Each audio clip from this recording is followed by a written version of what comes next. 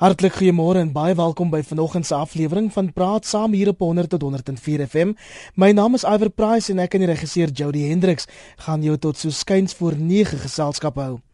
Vanoggend praat ons oor die sogenaamde skare finansieringsverskynsel wat nie net wêreldwyd tot vernuwing in die saakomgewing lei nie, maar ook gewone mense help om vir 'n goeie saak befondsing te kry.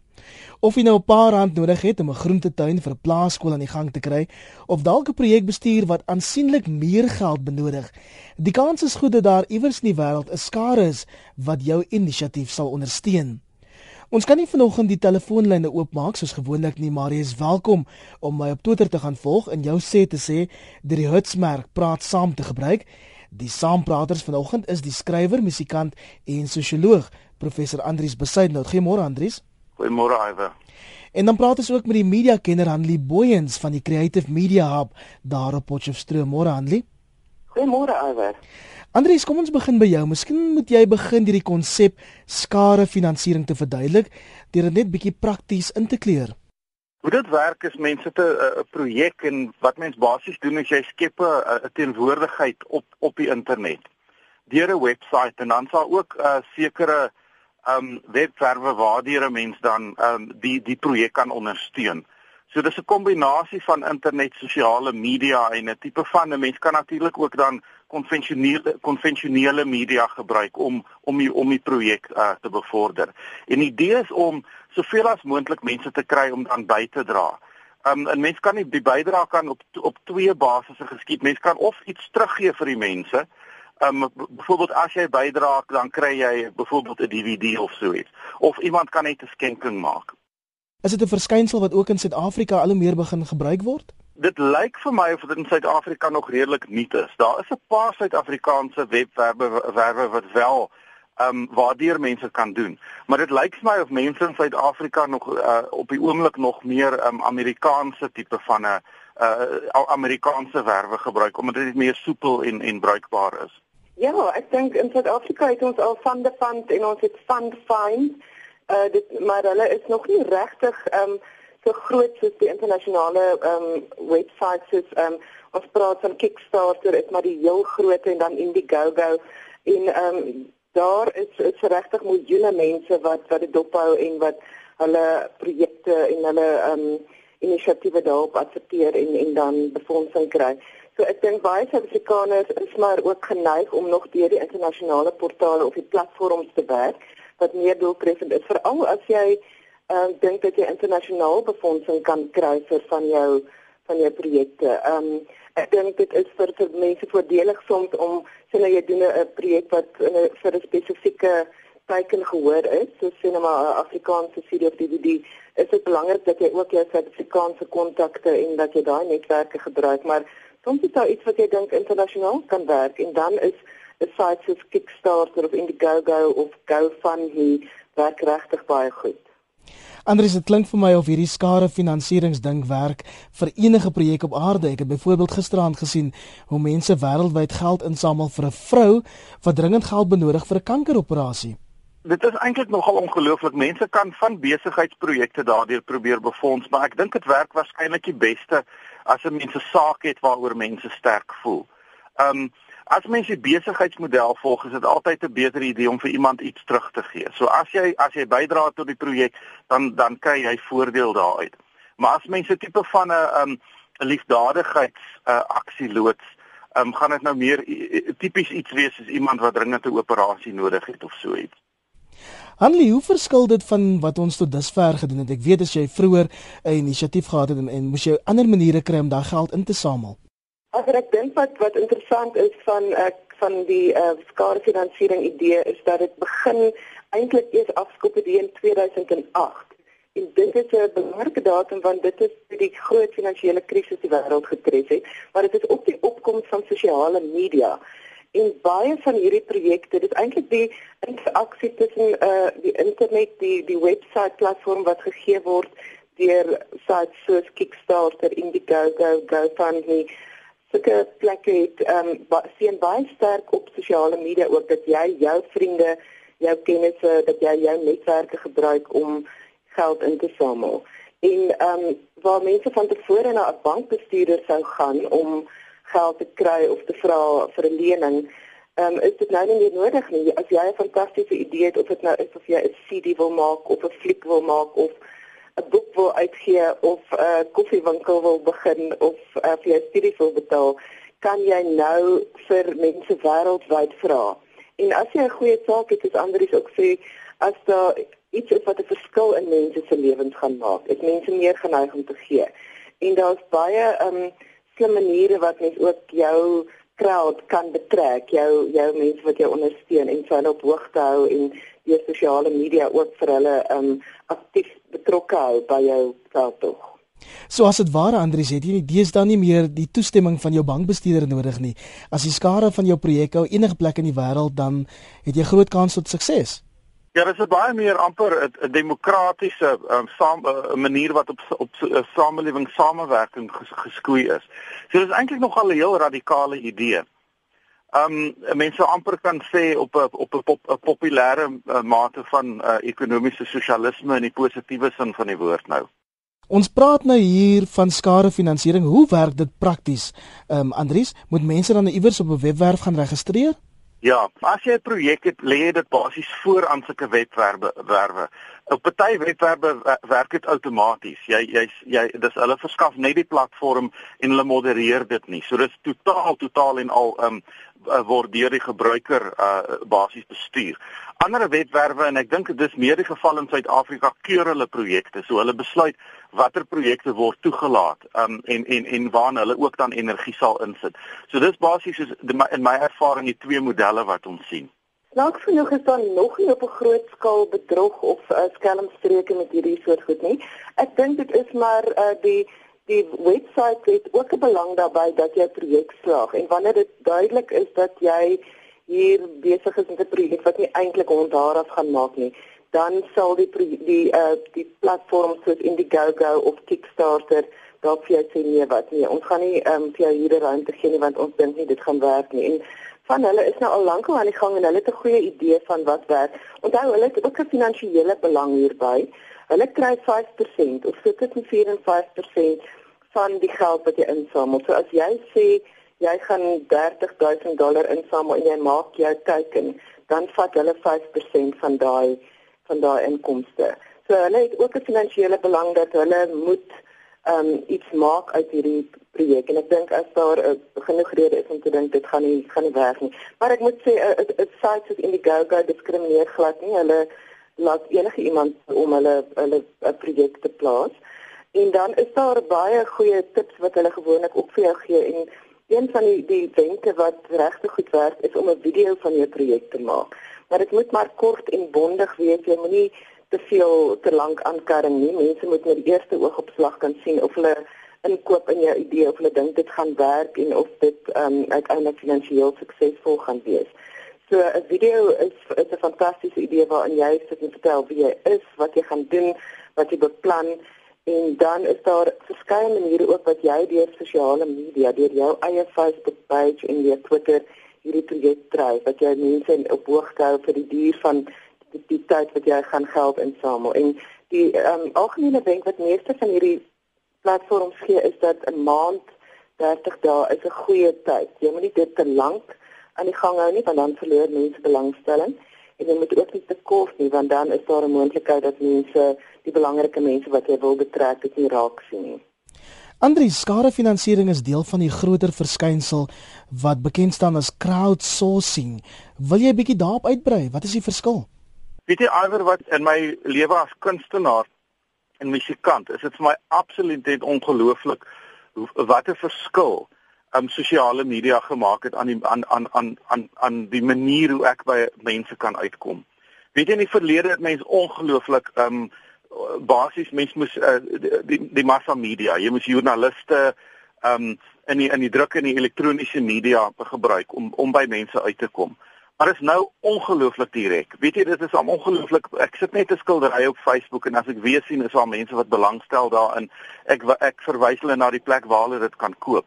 So dit vir kunstenaars en veral kunstenaars soos ek wat nou nie 'n groot massa aanhang het nie, maar vir 'n nismarkwerk. Jy weet, die goed wat ek doen is maar die liedjies wat ek skryf is my hartseer en die skilderye wat ek skilder, vind ek meer mense hou daarvan, maar dit is nou nie, dis nie Tretjikov 'n massamark nie.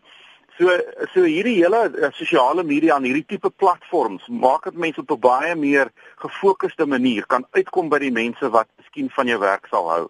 So ek vind dit is vir my net 'n ongelooflike platform. Dit klink vir my of mense nou oplossings vanaf die mees ondenkbare dele van die wêreld kan kry vir spesifieke probleemstellings aanlê. Maar aan die een kant is dit vir entrepreneurs 'n wonderlike hulpmiddel, mense wat op 'n klein skaal iets wil ontwikkel met die moontlikheid om dit groter te laat gaan, maar dit is ook vir enige welsynsprojek, of dit vir opvoeding is of gesondheid of veiligheid, daar is 'n magdom maniere hoe jy wat van tevore sou jy tradisioneel as 'n welsynsorganisasie maar deur jy skenkers persoonlik moet nader en gaan sien en gaan pleit vir geld. En nou het jy hierdie platform en jy is ook nie meer soos Andri sê afhanklik van die tradisionele media wat dikwels ook maar 'n vreeslike hekwagterrol gespeel het en nie almal die publisiteit gegee het wat hulle wou gehad het nie. Nou het jy die geleentheid om in jou eie stem op jou eie manier jou projek te bemark en wêreldwyd mense te kry. En van tevore ook het mense byvoorbeeld in Europa hulle sou geld skenk vir projekte in Afrika wat met veiligheid, gesondheid of onderwys te doen het, maar nou is daar 'n manier wat jy direk kan kontroleer hoe hierdie projek vorder. Jy weet wie die span is wat betrokke is omdat hulle op daai platform alself verklaar het wie hulle is en wat hulle motief is, wat hulle belang is hierby en hoe hulle die geld gaan uitgee. En ek dink dit maak dit 'n baie meer 'n oper manier van geld gee en dit is net meer deursigtig ook. Daar is checks and balances wat dan van tevore nie was nie. Dis dalk bietjie meer deursigtig, maar ons praat hier van idees en sakeoplossings wat openlik op die internet gedeel word, Andries.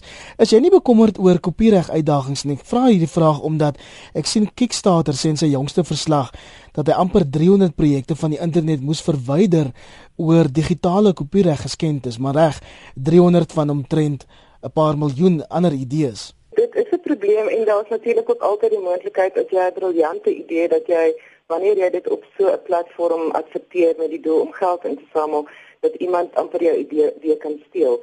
Internasionaal is daar mense wat besig is om te kyk na maniere om kopiereg en eienaarskap van idees te beskerm en daar is planne wat beraam word, maar dit is nog nie in werking nie. In Suid-Afrika is daar ook 'n webwerf wat byvoorbeeld vir mense op hierdie manier probeer geleentheid gee om byvoorbeeld teelende te vervaardig. Dis die maatskappy se naam is design4t.com. Maar hulle het ook ervaar dat mense wat kom met idees soos byvoorbeeld om 'n team te maak van Game of Thrones, die gewilde televisiereeks, hulle moes stop en sê nee, wag, julle het nie kopiereg op hierdie idee nie. Julle moet iets oorspronklik skep om vir ons dit moontlik te maak. Ongelukkig is daar nie altyd so versigtige beheer van hierdie goed nie en mense gaan dit maar misbruik. Maar gelukkig ook met die platform waarop dit gebeur en die maniere wat mense self kan betrokke raak, beteken dat hulle kanaal het as daar ongeruimdheid is, kan jy dit ook terugbaar maak en jy kan probeer om dit in die bek te ruk as iemand jou idee steel. Mense het toegang tot maniere om die probleem op te los, maar ja, dit gaan 'n probleem wees. Jy moet versigtig dink as jy 'n fantastiese idee het wat jy dalk eers patentreg moet vooruitneem, is dit dalk 'n beter idee as om dit net eenvoudig op Indiegogo of Kickstarter te adverteer. Andries, is jy bekommerd dat die mense jou idees sal steel? Weet jy, vir musikante is die feit dat mense musiek kan aflaai van die internet het natuurlik die hele besigheidsmodel verander. So musikante dink aan baie ander maniere om jou optrede word baie meer belangrik as die CD self. Die CD self word amper, soos mense sê, is nou musikant se besigheidskaart. 'n Mens aanvaar amper dat mense dit gaan aflaai verniet of sommer net kopieer en vir vriende gee. En waar ons baie dink is die tipe van wat saam met die CD kom en saam met die musiek kom, 'n tipe van 'n verpakking wat baie moeiliker is om net af te laai of om oor te neem. So is baie dis nog al 'n hoofpyn en ek dink baie mense eksperimenteer. met nuwe besigheidsmodelle wat hierdie dinge in ag neem. Ek dink baie klein kunstenaars, mense met 'n klein mark soos ek, trek baie voordeel. Mense met 'n baie groot mark het kan onderhandel met mense op die internet en hulle die tipe van regse verteenwoordigers wat hulle sake kan aanvat. Ek dink jou middelslag musikante is die mense wat regtig skade ly hieruit. So dis 'n interessante effek daar. Dies wat baie groot is en die wat baie klein is trek voordeel, maar die sit altyd in die middel gesit. Dit gaan soek nog rond vir 'n nuwe tipe besigheidsmodel.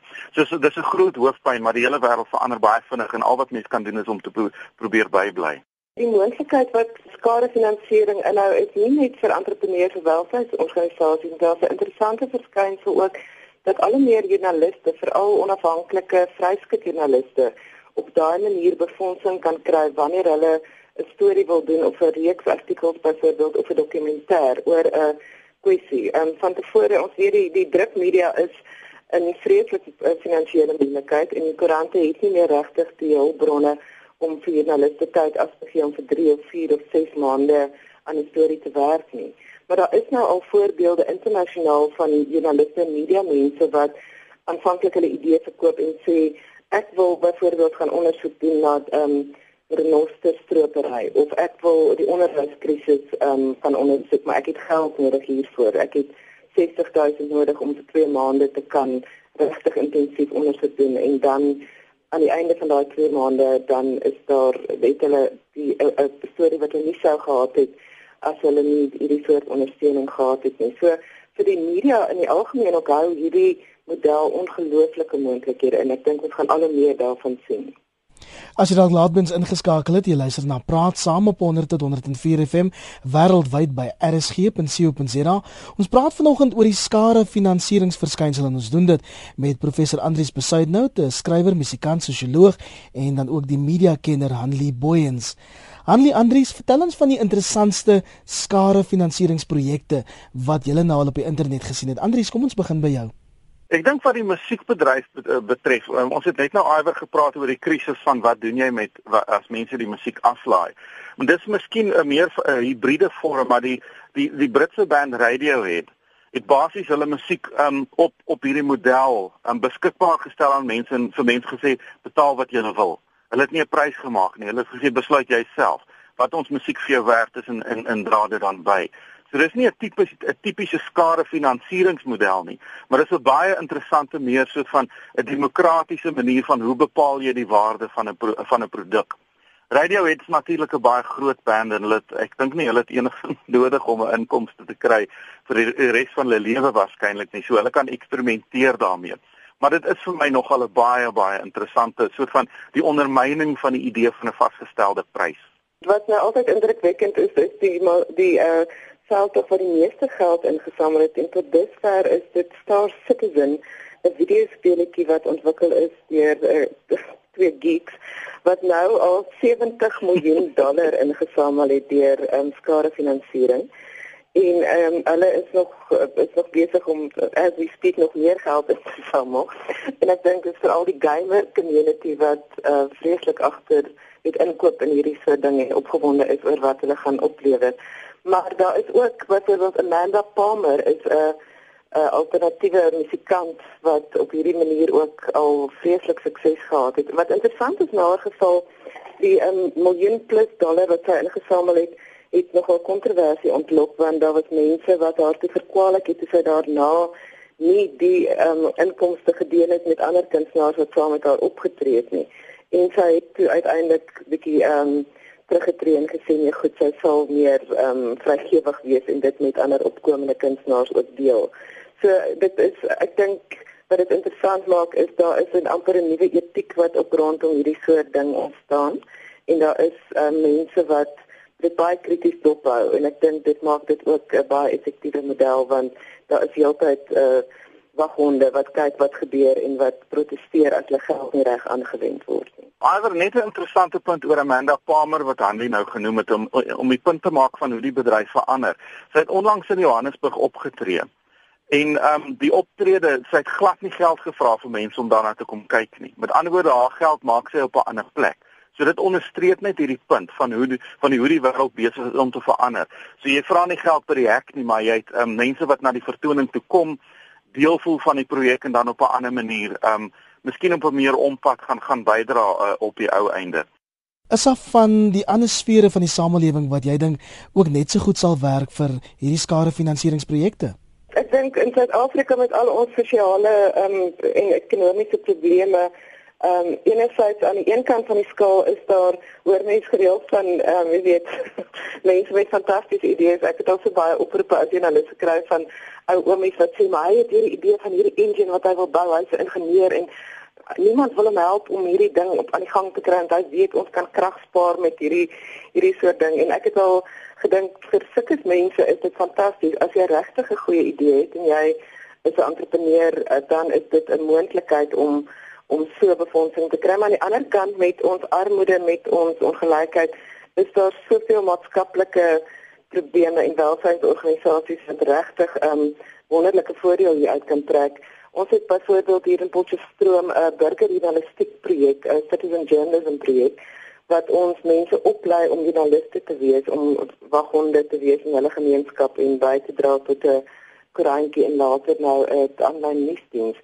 En die groot ding van sulke soort journaliste is dat hulle opleiding nodig het, dat mense nie sommer net kan begin skryf nie, want daar's allerlei etiese en regskwessies en journaliste kom dit tot op in die warm water.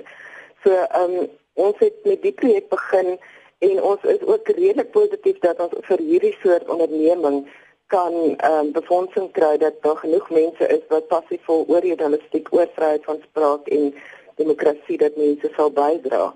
Maar daar is natuurlik ook 'n magt om ander, daar's gesondheidskwessies, daar is vigs, NGO's, daar is jy weet 'n magt om ander ook ekonomiese platforms wat mense kan betrek hierby en sê kom ons kry die welwillendheid van die groter gemeenskap en put daaruit bronne om mense te help.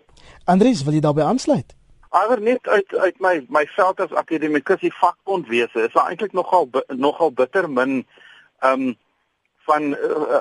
van hierdie tipe van model wat gebruik word om te finansier. Vakbonde werk nog met die idee van ledegelde. Maar sosiale media op 'n interessante manier is besig om 'n groot impak te hê op hoe vakbonde se demokratiese prosesse werk. Want in die verlede moes jy 'n formele vergadering hê waar jy dinge bespreek.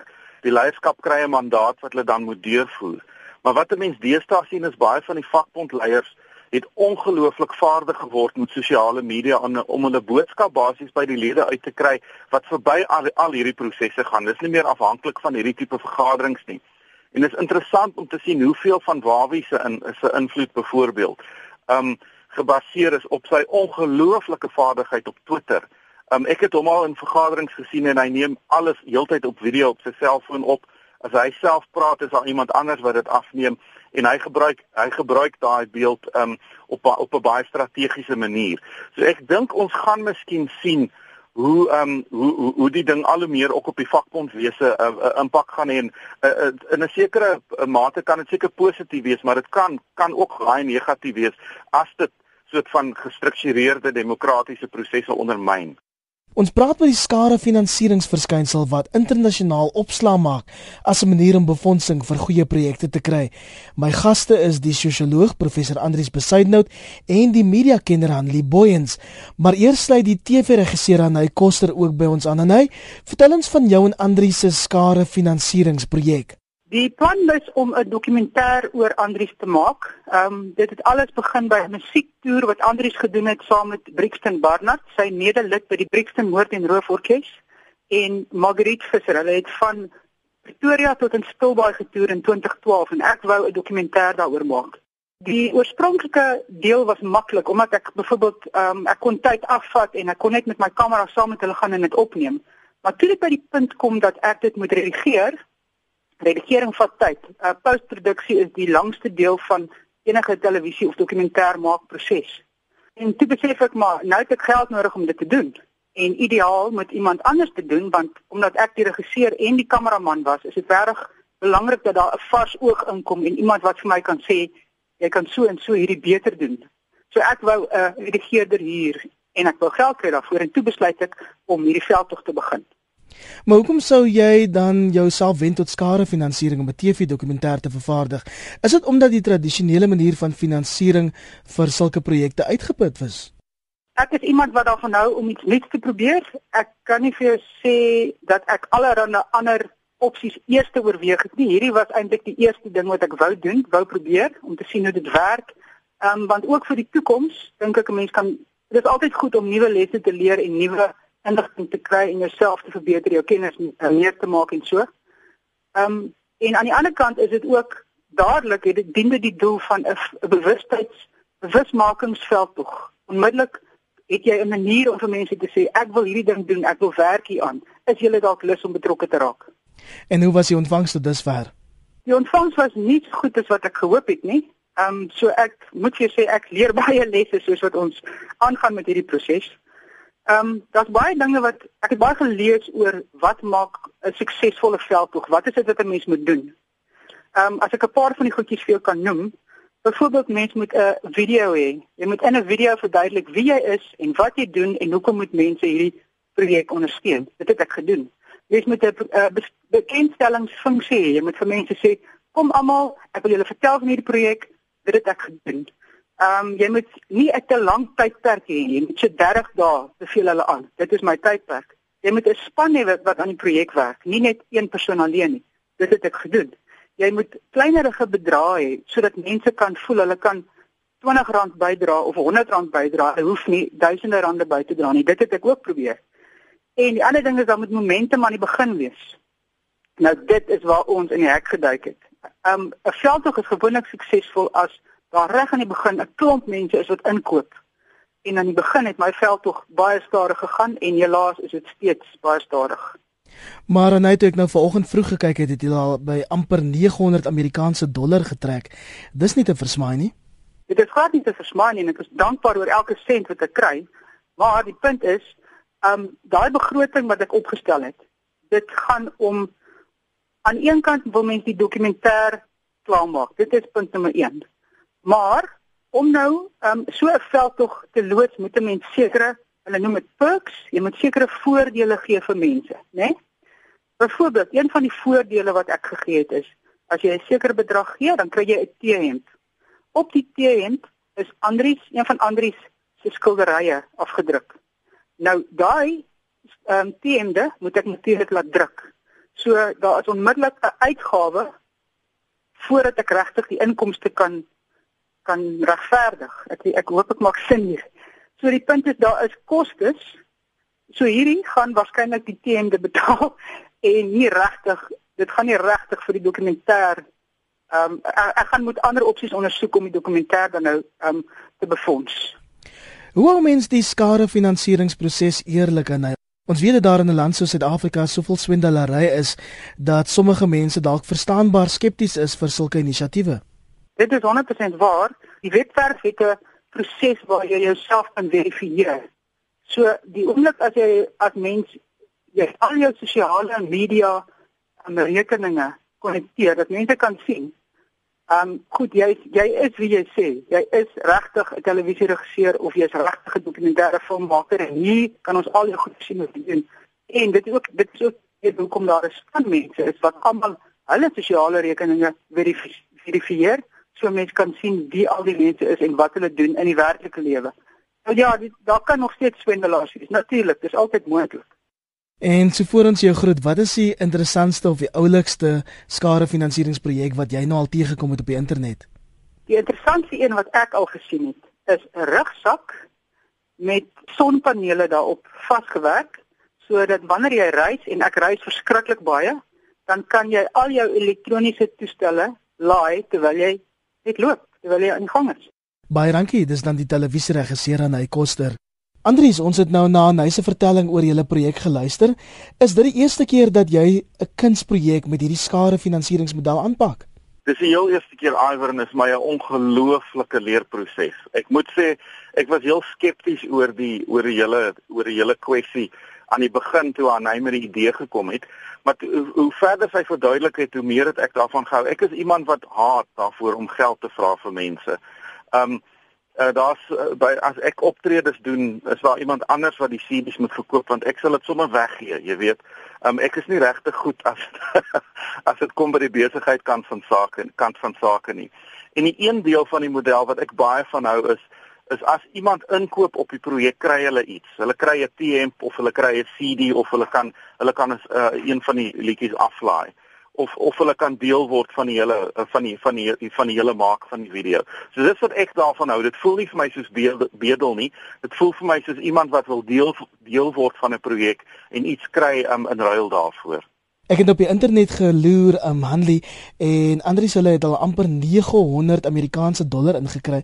Wat is dit van hierdie projek wat soveel mense aantrek? Ek weet dit is nog ver van die mikpunt, maar $900 Amerikaanse is nie te versmaai nie. Ja, nee, ek dink in daai opsig is die wisselkoers ook vir Suid-Afrikaners voordelig, want uiteindelik gaan dit 'n hele paar R1000 wees.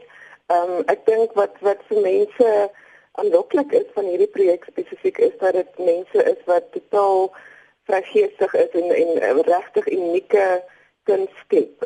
Andries met sy gedigte en met sy skilderye en sy musiek ook. Ek dink dit is 'n fantastiese pakket, maar dit is ook die hele roadtrip idee van mense wat 'n reis onderneem en amper in die proses hulle eie identiteit en Suid-Afrika se identiteit ondersoek. Daar is amper iets mysterieus daaraan en ek dink dit is mense wat opreg, ek dink ook as jy na die video gaan kyk, hulle motiewe is suiwer en opreg en mens kan sien dit is mense wat hulle kreatiwiteit regtig uitleef en daar is mense wat voel so iets verdien 'n beloning en dat hulle self wil deel word op van daardie proses.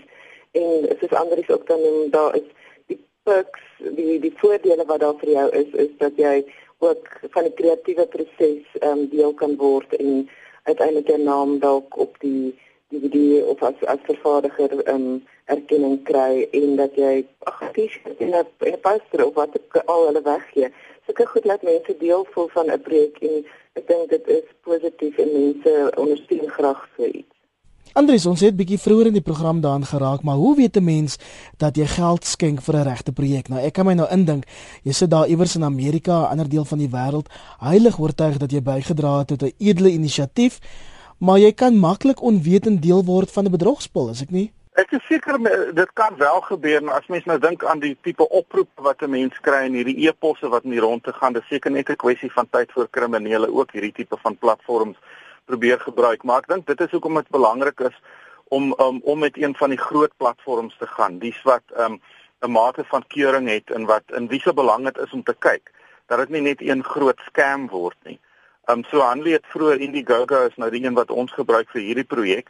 Maar ek dink dit is belangrik dan om veral 'n platform om te kyk na 'n platform met integriteit. Hoe help ons mense daar buite om hulle skare finansieringsprojekte op die internet te kry en verkieslik soveel as moontlik geld vir befondsing vir hulle projekte te kry, Hanlie? Dit is iets wat nie sommer net oornag doen nie. Die meeste mense wat nou al ervaring het hiervan sê jy moet regtig goed beplan. En jy moet jou eendag mooi operei. So jy moet gaan sit en dink presies wat dit is wat jy wil doen en hoe jy dit die beste gaan bemark. En jy sal daai netwerk waarop hierdie projekte steun baie goed in plek moet hê. So jy moet jou eie webwerf hê. Jy moet verkieslik al op sosiale media aktief wees met 'n Facebook page wat werk met Twitter, met Pinterest, met Instagram. Jy moet al hierdie platforms inspann. En jy moet deeglik gaan beplan hoe jy in die tyd wat jy geld gaan insamel, wat tradisioneel dan 3-4 weke is, hoe jy mense gaan betrek daarbey. So jy gaan hulle aktief op hoogte hou van wat jy besig is, hoeveel geld al ingesamel is. En jy moet versigtig wees om nie te veel te vra nie. En dan mense te oortuig dat selfs die $2 wat hulle gaan bydra 'n verskil gaan maak. Want ek dink ook hierdie model rus veral op die volumes mense wat jy betrek. Die video wat jy vervaardig is verskriklik belangrik. Jy het 'n 114% groter kans om sukses te behaal as jy wel 'n video maak. Maar met ons swak internet in Suid-Afrika moet dit nie te lank wees nie. Dit moet verkieslik onder 5 minute wees sodat mense nie lank hoef te sit en wag dat hy aflaai nie. En jy moet al jou die belonings wat jy alreeds vir mense kan inwerk, moet jy baie versigtig oor dink tussen 3 en 8 is die getal wat hulle sê. So jy moet verkieslik vir iemand 'n tee kan gee, 'n koffiebeker of 'n poster of 'n ander soort beloning soos die Labia Theater in die Kaap het byvoorbeeld 'n oulike manier wat hulle op die skerm mense wat geld bydra om hulle teater aan die gang te hou, hulle naam op die skerm flits as 'n skenker, of jy kry begeleide toer, of miskien later hou jy 'n piknik of 'n partytjie vir al die mense wat bygedra het. In Suid-Afrika is natuurlik ook die probleem dat ons poswese nie so betroubaar is nie. So wanneer jy onderneem om vir mense iets te stuur soos 'n DVD of 'n tee, moet jy baie seker maak dat dit die mens gaan bereik, want jy moet in hierdie hele ding steun op vertroue. As iemand nie kry wat hulle dink hulle gaan kry nie, sit jy met 'n probleem. Die punt wat Andy oor die posdiens maak is ongelooflik belangrik. 'n Mens die tipe van produkte wat mens in die vermaaklikheidsbedryf het is al hoe minder in winkels en al hoe meer word op die internet bestel, en ek dink die poskantoorkrisis is werklik 'n probleem. En dit my band het byvoorbeeld tydens die poskantoorstaking het ons 'n boekie gemaak, 'n gedrukte boekie met skilderye wat saam met 'n CD gekom het. En net toe ons het begin bemark, toe die poskantoorstaking daar, en die maatskappye wat dit per koerier gestuur het geweet die staking is aan die gang, so hulle het ons gerook. Op die einde het hulle al die geld gemaak. So mense moet maar versigtig wees oor hierdie tipe goed, en mense mooi kyk hoe dit werk. Maar iwer wat ek wil sê, wat vir my regtig ongelooflik is, 'n ongelooflike ondervinding met die projek is hoeveel mense bereid is om by te dra as hulle glo aan 'n projek. Nie net geld nie, maar ook tyd. 'n Groot deel daarvan is netwerke en mense wat hulle eie netwerke gebruik om ander mense voor te stel aan die projek, en dit is werklik kosbaar vir enige so 'n projek, en 'n groot deel van die sukses daarvan. Een mens vertel 'n ander mens wat 'n ander mens vertel wat 'n ander mens vertel, en dis regtig dis suksesvol as jy daai ding kan regkry. Annelie, wil jy daarbey aansluit? Ja, nee, ek het ook ervaar dat mense veral mense besef nie hoe kragtig jou netwerk op sosiale media is nie. En as jy vir al jou vriende en hulle vriende 'n boodskap oordra en jy doen dit op 'n manier wat eerlik en regtig dat mense kan sien jy is nie besig met een of ander krieksport nie. Is mense geneig om entoesiasties deel te neem daaraan. En as jou content goed is, die inhoud wat jy deel, as jy foto's het, as jy 'n oulike video het, as jy positiewe boodskappe het, mense is ook so vuisvoet vir slegte nuus. Ek dink in Suid-Afrika veral, ons hoor heeltyd van misdaad en van korrupsie, en as jy 'n positiewe boodskap het, wat wys maar kyk, hier gaan ek 'n verskil maak, ek gaan iets mooi maak of ek gaan iets prakties uitvoer wat mense kan help, dan is jou boodskap net soveel sterker. Een van die voordele wat ons vir mense wat wil inbou met die burgerjournalistiek poging is om een van ons journaliste teken fantastiese spotprente, en een van die belonings wat ons wil insluit is om vir mense te sê, stuur jou foto en dan sal PJ vir jou 'n fantastiese spotprent teken en ons sal dit vir jou e-mail, sodat mense nie van die posdienste hoef gebruik te maak nie. Maar ja, die netwerke wat ons het is ongelooflik, en dit is krag wat die gewone mens nie 10, 20 jaar gelede kon ons net so met mekaar skakel, en mense wat eensgesind is of wat dieselfde dink en voel oor goed bereik nie. En deesdae is dit binne almal wat aktief is op sosiale media, is dit binne jou mag, en jy kan hierdie netwerke eintlik wonderlik aanwend tot jou voordeel, maar ook tot voordeel van 'n klomp ander mense. En watter platforms werk die beste net om op te som, Andries? Ek dink in terme van die skaalfinansiering is die grootste platforms wat die suksesvolste tot dusver is maar Kickstarter en Indiegogo, waarop Andries hulle spreek is, en dan is daar GoFundMe, daar's Crowdfunder. So jy moet maar gaan 'n bietjie jou huiswerk doen en kyk watter van hierdie platforms dien jou projek die beste. Plaaslik is daar nog nie soveel suksesvolle sites nie, maar as mens praat van sosiale media om hierdie projek aan te vul op daardie platform, is Facebook in Suid-Afrika maar die heel grootste en beste. So jy sal tradisioneel dan vir so iets 'n Facebook page skep vir jou projek met sy eie naam, en jou vriende vra om dit te kom like of te ondersteun, en dat hulle dit dan deel met hulle vriende. Twitter is ook baie effektief om mense te betrek en 'n groot naam te kry. Pinterest is ook iets wat jy visueel vir mense kan prikkel om deel te neem en Instagram. Daar's 'n magdom. Mense moet maar ondersoek instel wat vir jou projek die beste gaan werk. As jy byvoorbeeld reeds op Facebook aktief is en baie ondersteuners het, is dit waarskynlik jou beste roete. Andries? Weet jy, Iwer, 'n baie interessante punt is die rol wat sosiale media gespeel het in byvoorbeeld die opstande wat in Tunesië begin het. Verlede jaar en die jaar voor dit. En ek het 'n interessante kollega wat werk in sosiale netwerkteorie. En mense maak die argument dat 'n mens moet nou vir jou invloed op die internet opbou soos wat mense in die verlede geld opgebou het as kapitaal. Jy moet invloed op die internet werk nou in die nuwe wêreld baie soos spaargeld in die ou kapitalisme. So in die nuwe ekonomie is dit interessant. Daar's 'n soort van 'n negatiewe kant. Dit gaan oor mag. Iemand met 'n groot profiel op sosiale media het baie invloed. Maar ek dink die interessante ding van hierdie model wat ons vandag bespreek het, gaan daaroor dat 'n mens hierdie invloed ook ten goeie kan gebruik. Dat 'n mens dit kan gebruik vir goeie sake, soos iemand wat 'n operasie moet kry of die verligting van armoede. So ek dink mense moet kyk na wat werk die beste in Suid-Afrika, beslis 'n kombinasie van Twitter en Facebook. Dit kos jou absoluut niks om op Indiegogo of Kickstarter jou projek te loods nie. En die risiko's is net baie minder. Jy kan vinnig agterkom, nee, mense stel nie belang nie. En ek gaan nie hierdie projek gaan nie werk nie. Kom ons pas dit aan, kom ek bring veranderings aan of ek begin iets heeltemal nuuts. So daar is die ruimte wat jy het deesdae om foute te maak is groter, omdat jy net so makliker kan sien waaroor mense opgewonde raak en wat nie gaan werk nie. 'n Paar jaar gelede was daar 'n vriendin van ons wat sy het 'n CD opgeneem. Sy skryf ongelooflike mooi musiek, maar sy het nie geld gehad om die CD te druk nie. En ons het toe gedink, as ons net die model kan verander en ons sê vir haar, luister, ons koop die CD voor dit gemaak is. Ons kry 500 mense en ons sê almal, ons koop nou die CD, ons gee vir jou die geld voor jy dit gemaak het. En dan maak jy die CD en gee dit vir ons na die tyd. Maar ons kon dit nie doen nie want dit is te moeilik om te koördineer. Dis presies wat hierdie model van befondsing nou vir jou kan doen. Jy kry eers die geld en dan maak jy die produk. En dis 'n belangrike punt wat Hanlie daar maak van risiko. Dit verminder jou risiko op 'n ongelooflike interessante manier en 'n baie praktiese manier. Dis net baie makliker om maar netwerke te gebruik en om die mense saam te snoer sodat hulle saamwerk om 'n sukses van 'n projek te maak.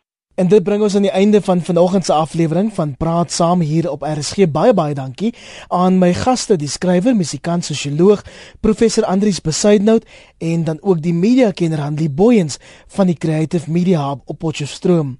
My naam is Iver Price en van myne regisseur Jody Hendricks. Lekker naweek. Lenet Fransis maandagooggend weer terug op haar pos.